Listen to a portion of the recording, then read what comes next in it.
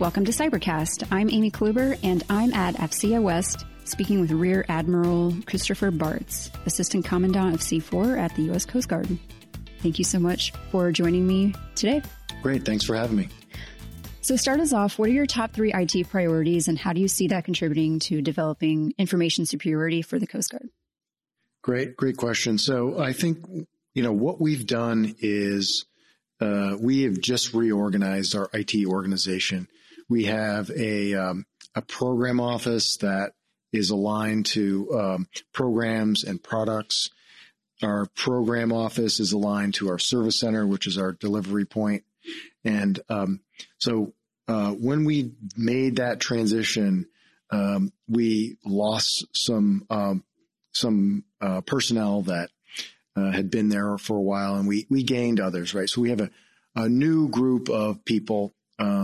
Some are familiar with the Coast Guard, some are not familiar with the Coast Guard. Many are former DoD employees. And so really it's kind of I think the first thing is a talent management strategy. And the way that we're approaching that is in our new commandant strategy, she says to be brilliant at the basics. And so kind of really letting the workforce understand what the Coast Guard problem set is, because they might be unfamiliar with that.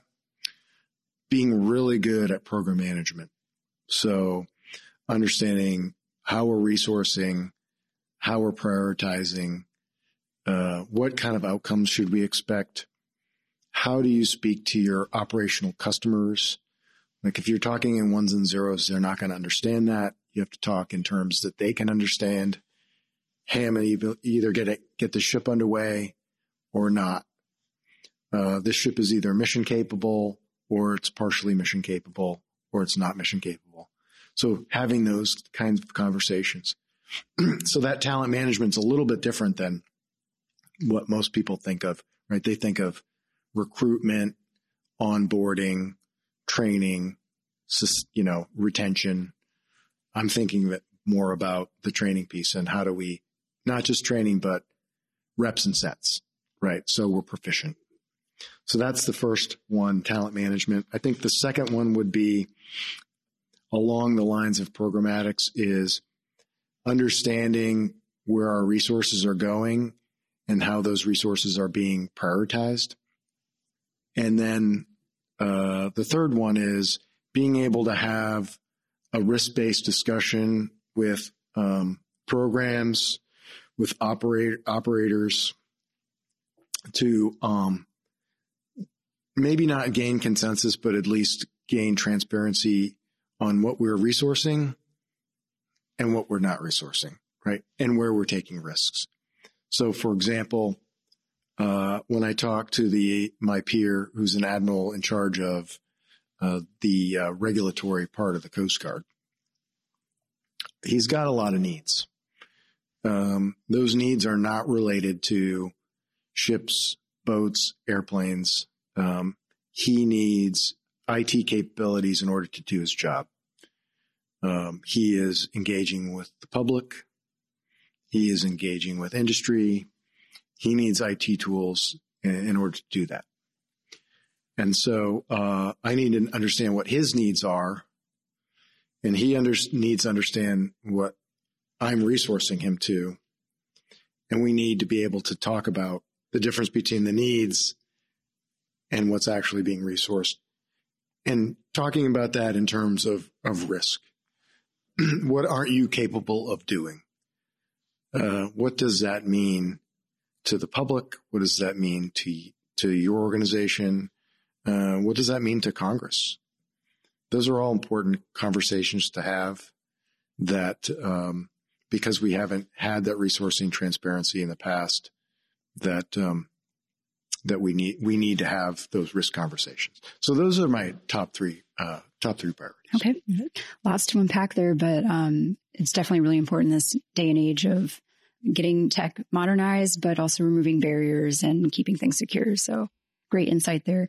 Does the Coast Guard have a contribution to the DoD's overall concept of JADC2, and kind of what's your data readiness approach to that? Right. So I'll talk a little bit about the difference between DoD and DHS we operate as part of the DoD Information Network. So we take all operational commands from the DoD. I meet with the DoD CIO. I'm counted as one of his, principals. If there's a cyber direction, cyber task order, anything coming out of the NSA or Cybercom or DISA, we have to abide by that. But even though I'm part of the DoD network and we're required by law to be interoperable with DoD, I work for DHS, right? I'm a DHS component. And so I have to also abide by their policies as well. And so they give me my budget. So I don't directly engage with what's going on in JADC2. I am very well read into it. I understand what the Navy's doing. I'm on board. But that being said, we're kind of doing our own version of JADC2. And I think a lot of the services are kind of doing that too. So when I think of our JADC2 initiative, it's all about data transport, access to data, information sharing, security of data. And we have a lot of systems that were level 1 acquisitions that we bought, lock, stock, and barrel. And there was, even I think if there was a contractual obligation for those type 1 or level 1 systems to interoperate, it would have been too expensive. And so I think the way that we're looking at it is kind of melting the iceberg. Let's figure out what our architecture should look like. It should be based around an integrated data environment, a big data platform. We should have interface standards so that if you buy a sensor or if you contract for a sensor, that sensor should be able to comply with the standards so you can plug it in to our C2 ecosystem.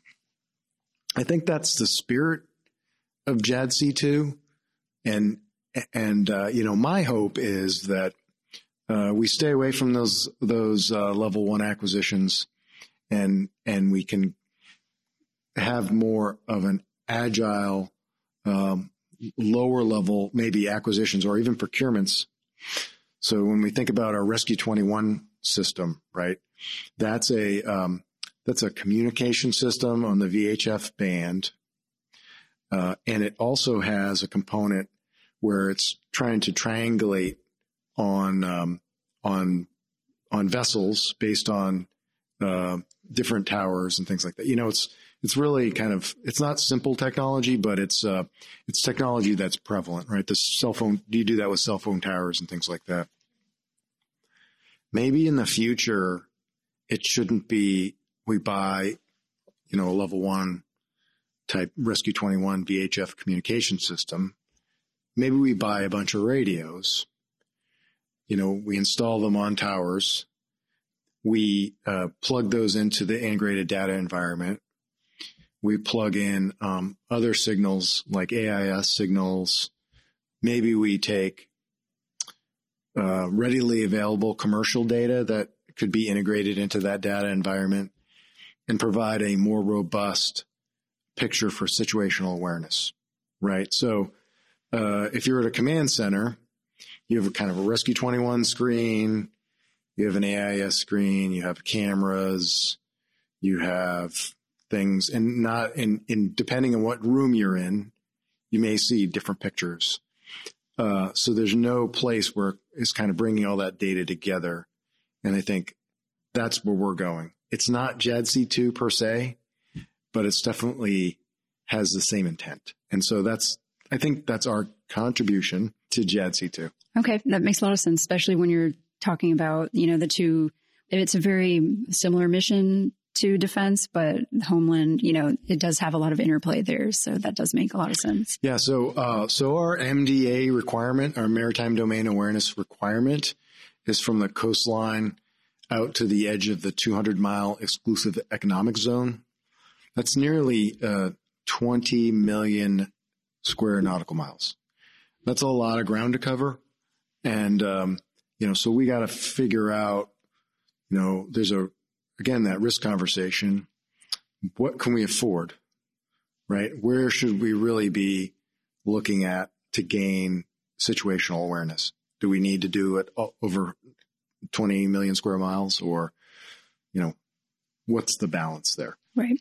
So Deputy CIO Brian Campo did tell me that the Coast Guard is planning to launch a software factory. Mm-hmm. So can you walk me through how this will enhance cybersecurity at the Coast Guard? Sure.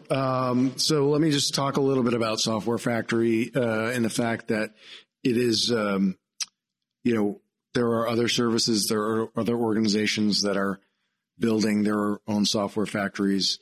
We kind of looked at I think we looked at the Air Force to see if we could get in with them. And we made the decision to go with our own organic version. A lot of that has to do with, our interaction with the public. We need to be able to have public access for some things. And so that's one of the reasons why we looked at it. But it's basically buying, a space in the cloud that has, its own security measures within it, and